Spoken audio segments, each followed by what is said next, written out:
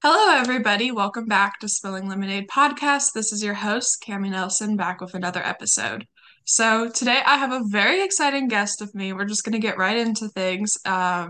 If you haven't seen the last episode, I am back with more regular episodes, and I'm super excited for that.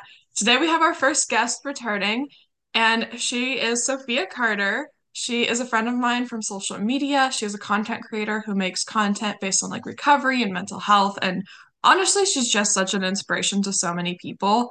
And without further ado, I'll let her introduce herself.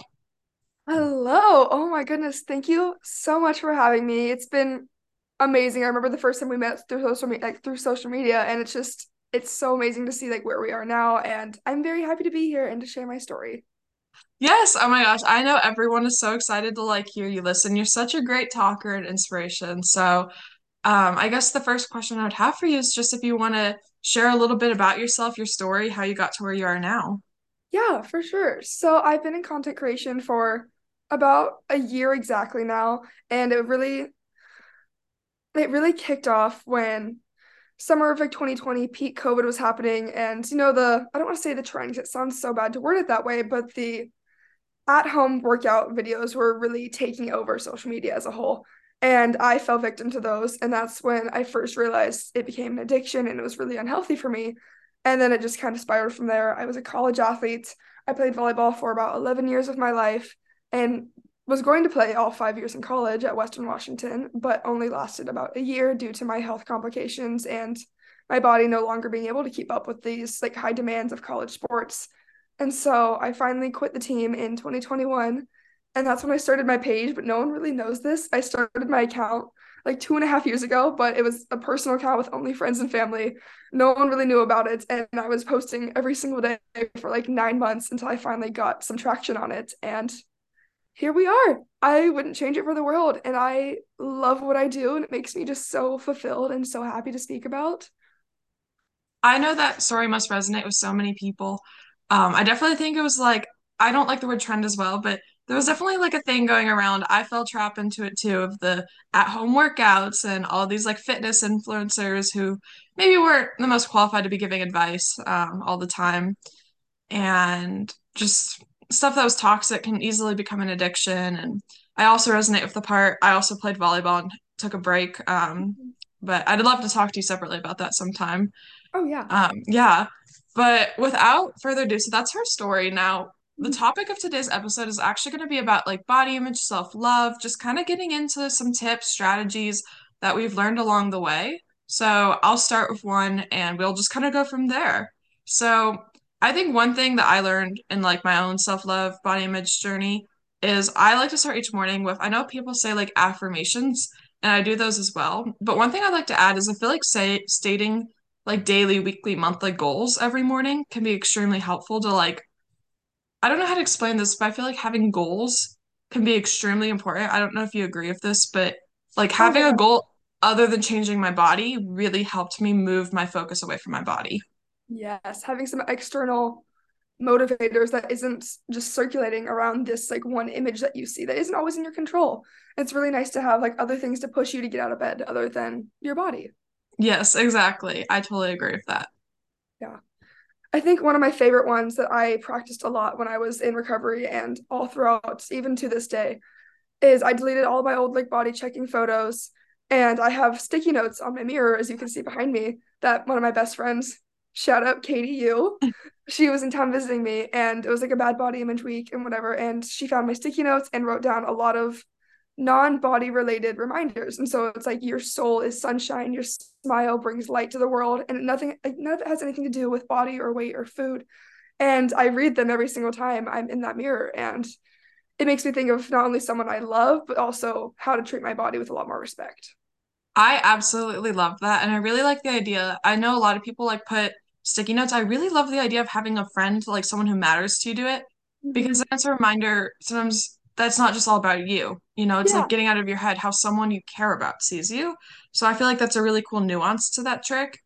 And I think that's really cool. Like definitely deleting old body image pictures, like body checks was, I agree, like a super important step to moving past, especially if you have to gain weight in recovery. I feel Mm-hmm. like moving past like in quotes your sick body, like not reminiscing can be a big thing. Oh, for sure. Yeah.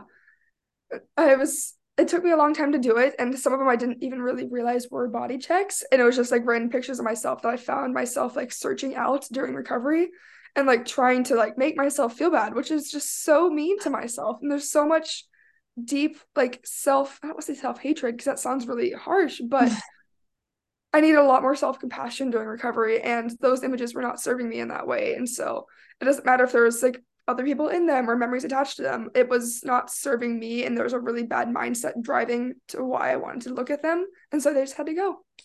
I totally agree with that. I totally agree with the part that it wasn't just like body checks, just pictures. I love how you said that I would seek out in recovery to make myself feel bad. Mhm. Had to go. Yeah. And that kind of relates to the next thing I wanted to say about practicing like self-compassion and practicing kindness can be really important.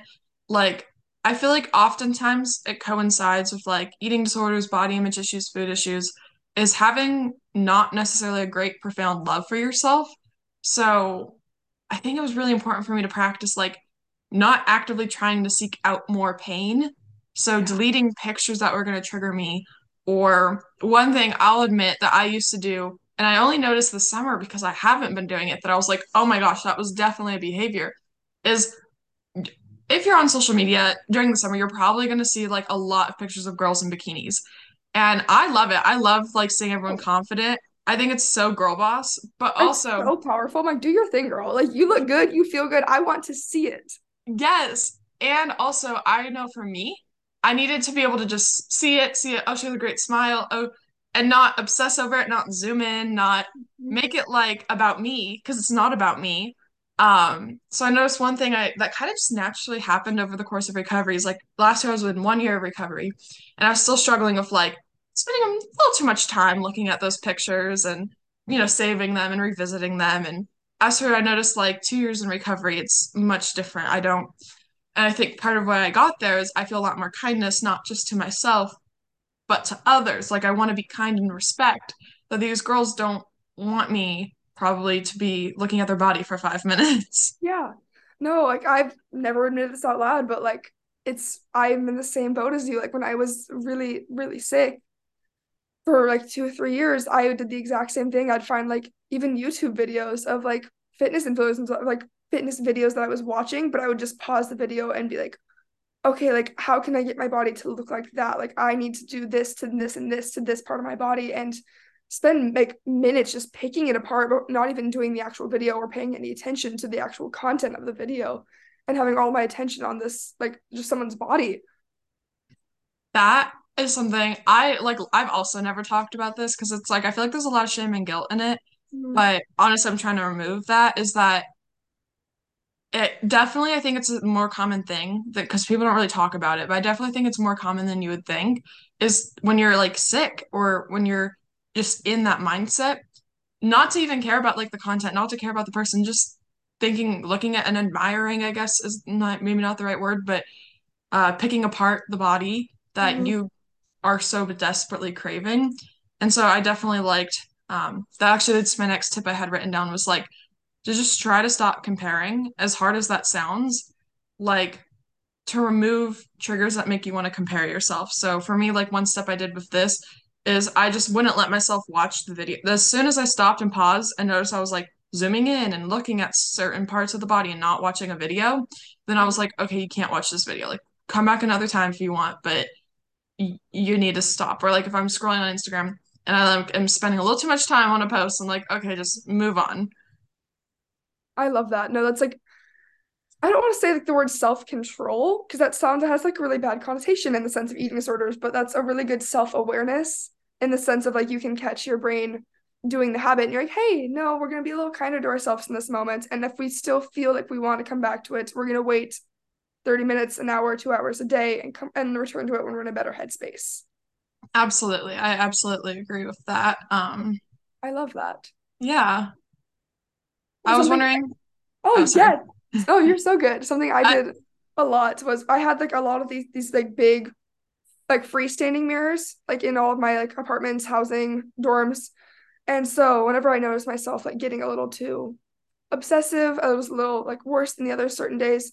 I would pick up these, am I allowed to curse on this? Yeah, yeah. These heavy ass mirrors and just fully manhandle them in my dorm and fully spin them around and just tuck them away in a corner. Reflective part is facing the wall, so I don't even get the choice to look or like the chance to look at it. Or like if it was like a bathroom mirror that's mounted to the wall, I would get like towels and drape it over it. And so I didn't like allow myself to body check if I was feeling really sensitive that day. I think that's honestly such a good tool. Like you, I think it's really important to protect your own peace, protect your own recovery. Mhm. And sometimes taking that into your own hands. I love the fact that you would turn the whole mirror around. Like that's so girl boss. Um, but I think I totally agree with that. I think that can be extremely powerful and it's kind of to take the power back from the mirror as well. Like I don't have to look at you. Like I don't have to look in the Yeah, mirror. exactly. Like I don't like my worth and like my own recovery is not going to be any better or like improved if I spend hours staring at myself in a mirror. And I fully like I adore the body neutrality trend, but I can't be neutral with my body until I at least accept it and I don't hate it. And so I need to like let myself not even look at it before I allow myself to step into the place of neutrality. That's something I feel like I've been thinking about a lot recently. Is I actually feel like part of my trying, I'm still in the process. Like I don't have body neutrality all the time. And oftentimes, it comes and goes. Sometimes I have it, sometimes I don't. And I feel like when I'm not in the headspace I have it, it's actually really important. Like part of body neutrality is that I don't really care that much to look at my body. So I actually think a big part of getting to body neutrality might be like doing exactly what you're talking about is Yeah. you know, you have to accept it first before you can just be neutral towards it. Yeah. And it's not like I remember I told this to my old therapist when I was like, oh yeah, I just avoid like my mirrors. She's like, Sophia, like that's avoidance. Like you don't want to do that. You want to confront it. And I was like, well, no, no, no. Like let's back up. Like I don't feel like I'm avoiding it. I feel like I'm protecting myself. Like there's a difference between purposely like avoiding a big thing rather than like, hey, I know this is not going to be well for me. I'm going to choose to make the decision to turn it around and step away from the trigger. I absolutely love that. I think there is a big difference. And I don't definitely think, you know, when you're in recovery, I think it's just important to protect that. So I think definitely I agree with like that's not really avoidance. It's an active choice you're making and you're acknowledging that you're making that choice. And it's yeah, I definitely think I agree with that. I think another thing that helped with my self-love personally that doesn't really have to do a lot with body image, or I guess it ended up coinciding with body image, is I noticed once I started to like myself from the inside, I started to like myself from the outside a lot more. Mhm. So I noticed when I was really focused on my body, I had to do a lot of work in therapy and such to realize that there are some things going on in like deep-seated things I didn't love about myself, about my personality, and address why I thought that way about myself and what was going on to and also holding on to like things I've done in the past. And I had to practice a lot of forgiveness of myself before. And I noticed the more I forgave myself, the more I grieved what I had lost, the more I really just tried to like the person I was on the inside, practice kindness more, practice compassion more towards others. And I noticed slowly but surely that my body image just naturally got better because I Mhm. was really confident about who I was as a person. I was wondering if you had any experience with that. First of all, like thank you for sharing like such a deep part of that because I remember like I felt the exact same way and I still to this day like I would hold some shame with the idea of like yeah, like I really just sometimes did not like who I was on the inside and I felt like my worth was only revolving around my body and people would like me if I had a this and this body. If I like looked a certain way, I'd like be liked more. And so it took me a lot of time in therapy too. And it was a lot of tears, a lot of like really tough conversations. And I think the hardest thing for me to let go was I was like, what you said, grieving. I was like mourning all of my past lives. And like I was mourning who I was before I was sick. I was mourning who I was now. And I was like, I don't like who I am becoming. And I'm really scared that I'm going to keep going down this road. And if I keep going down this road, then I'm going to keep being sick. And I was like spiraling myself in circles, like nonstop. And it was really hard to come to terms to. Like I always thought of myself as like a very self-sufficient, independent, confident girl. And then I got sick and all of that went down the drain. And so I to yeah. I was gonna say I relate to that so much as a child. I really liked to put out like this like I'm super independent. I'm like super confident and it happened well before I got sick, but I mean probably around like 8 or 9 I started, it became a facade for a little bit. And I think part of like accepting that Mhm. it's okay to be dependent at times and, to get help and all of that, that not to just put out a facade if it's not really like what you are was really helpful. But Yeah. I also wanted to talk about what you had mentioned about like I definitely think it's hard work. It's definitely hard work for sure. There was Oh yeah. definitely a lot of tears. It's not just something that happens overnight. So I wanted to also respect that space for us and everyone else that while we might just be having one conversation about it, it definitely didn't happen in one day. Oh yeah. Like I want to fully acknowledge that like we are having this like beautiful, healthy in recovery conversation. But my 2 years is next month. Like I've been doing the heavy lifting and the really hard fucking work for 2 years now. And there were times I didn't want to do it.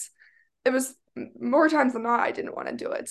But I knew for a fact that I would get to this point where I am now and it would be worth it. And so if we were just starting recovery, it's kind of a long road ahead, but I can guarantee you there is a light at the end of the tunnel. And there is going to be another side where you feel like you can have these healthy conversations and you feel like you can actually truly love and like respect your body. And like it's not like a top priority anymore. I absolutely love that. Yes, I think that's really important is that remembering there is light. Like, even if you can't see it, there's always going to be a light at the end of the tunnel. Mhm. And then backtracking a little bit, because I remembered a thought, is we were talking about not liking the person you're becoming. And I just Mhm. wanted to add one thing that really helped me with, or kind of go back to that, one thing that really helped me in my own like self-love journey is realizing you have a lot more control over the person you're becoming than you think. You can't change the person you were. The person you were is the person you were. But the person you're becoming, like that's fully in your control for the most part, is I mean, you can't control what's going to happen to you in life, but you control how you react to it. And that really makes up like who you are as a person. And Yes. so when I realized I was becoming someone who I saw, oh, I wouldn't want to be friends with, I was, my eating disorder was making me into someone I didn't love. And so I realized to become the person I wanted to become, I had to choose self-love. I had to be more confident. I had to love myself. I had to choose recovery. So I just wanted to acknowledge that for a minute. I really Yeah. liked what you had said about that. No, yeah, for sure. Like, because I was in denial that I was someone that I didn't like who I was becoming. And then I finally realized that, like, you know how everyone says like eating disorders are really isolating. And it's not because like it is because like it is an isolating disorder and you feel alone in it. But I also like pulled myself away because I didn't like who I was and I felt guilty being around the people I love because I didn't like how I was acting and how I was treating them because my brain was so sickly wired that I purposely isolated myself, which only made me worse.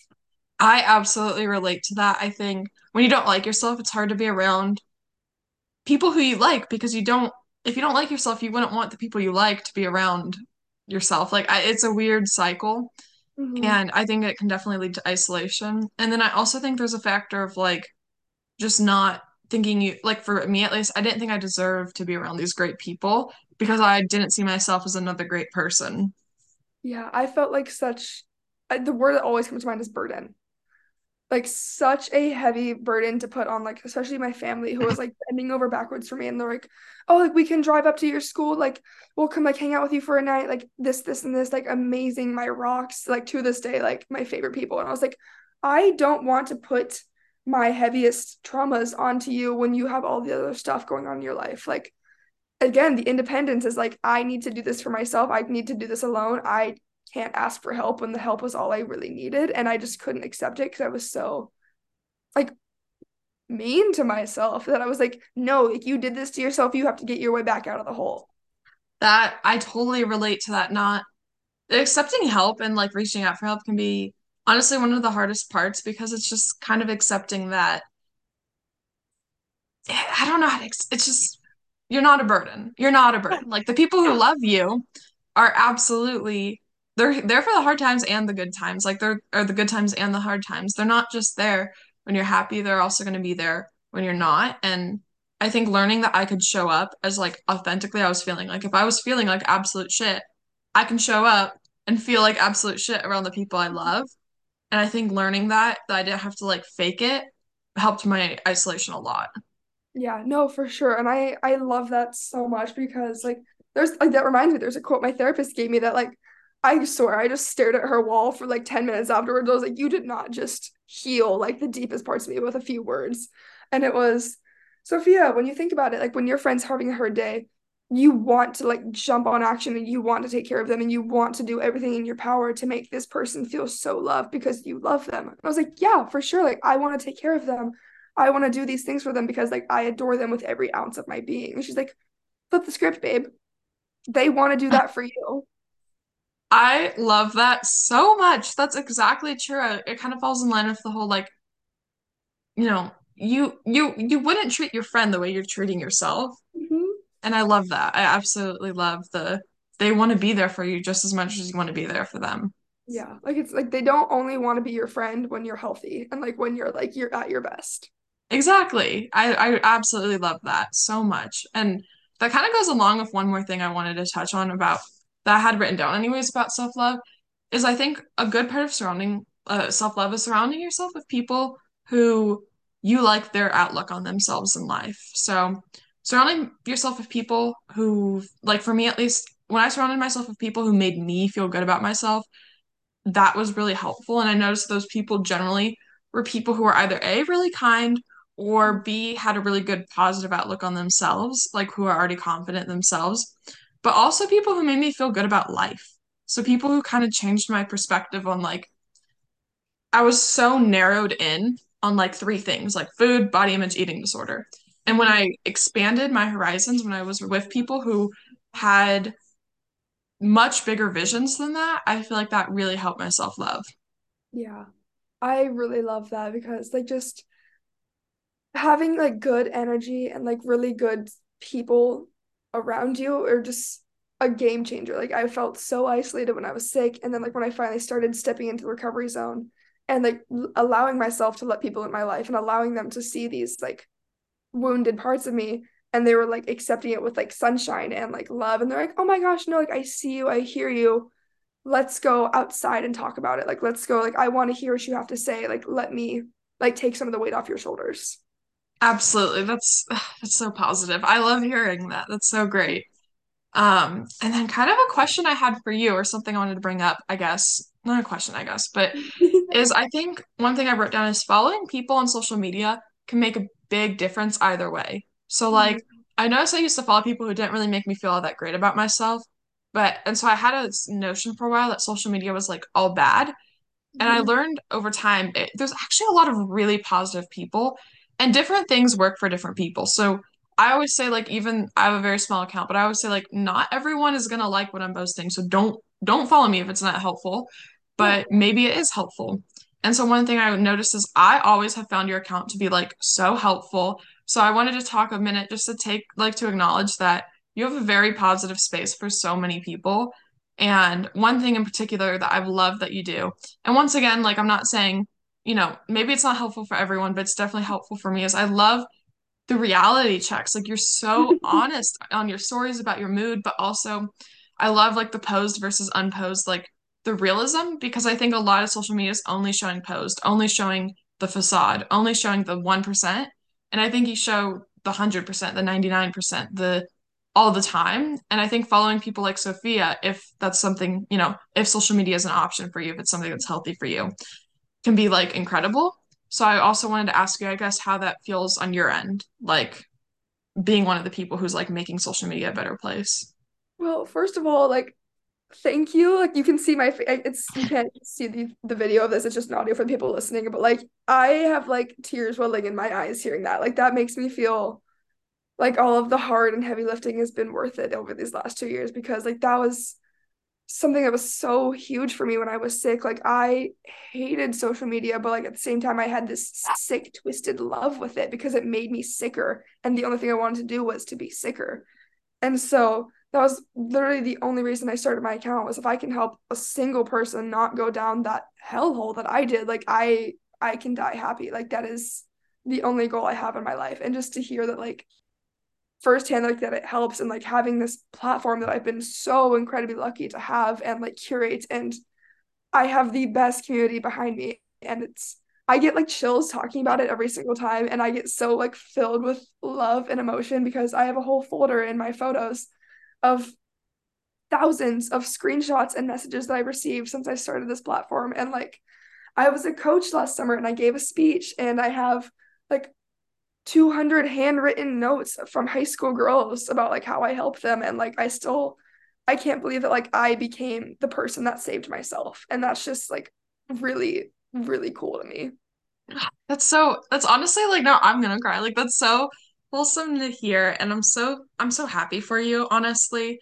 And I really do appreciate the work you and I mean obviously Sophia's not the only one. Like there's other people also doing it, but people who are making social media a better place, I think finding them, seeking them out, following them can be I think it can really be helpful in changing your experience on social media. And I just one last thank you for how many people you're changing their social media experience for. Well, Um, thank you. yeah. Okay. Honestly, that was it for the tips I had written down. So I was curious if you had any more, like off the top of your head. I think so there's one quote and one tip. I don't know if you've seen it. There's the TikTok trend where it's just like heart gut-wrenching quotes on a really depressing slideshow. Yes. It was on one of those, and it Okay. was the quote like the desire to be like there's no such thing as sick enough because the desire to be sicker is indicative that you are already sick. A healthy person does not wish to be ill. Oh my gosh, I love that one so Like, much. oh, stabbed to the heart. I just felt like I found that quote when I was sick, and I was like, oh, what do you mean a healthy person doesn't want to be sick? And it's just like it's like this huge like wake up call. I was like, holy, like I am sick. Like I don't need to be sick enough. Like the fact that I am self-aware that I want to be sicker means that I'm already sick and I deserve to get better. Absolutely. I love that so much. I think acknowledging whatever symptom you're showing, including the desire to be sick, acknowledging that you're sick, and even if you don't feel like you're sick enough, like for sure to get better, you're 100% the minute you have one thought, you're sick enough to get better. Yes. And so I love that quote so much. Yeah, I just had to share it because like I remember how I felt when I first read it and I was like, I where's this been all my life? Absolutely. I think I absolutely love that. Mhm. Um, and kind of before we wrap up the episode, I wanted to ask, just give you the floor to say anything else that I don't know if that was like your last thing, but just anything else that you really want people to take away and Yeah. know.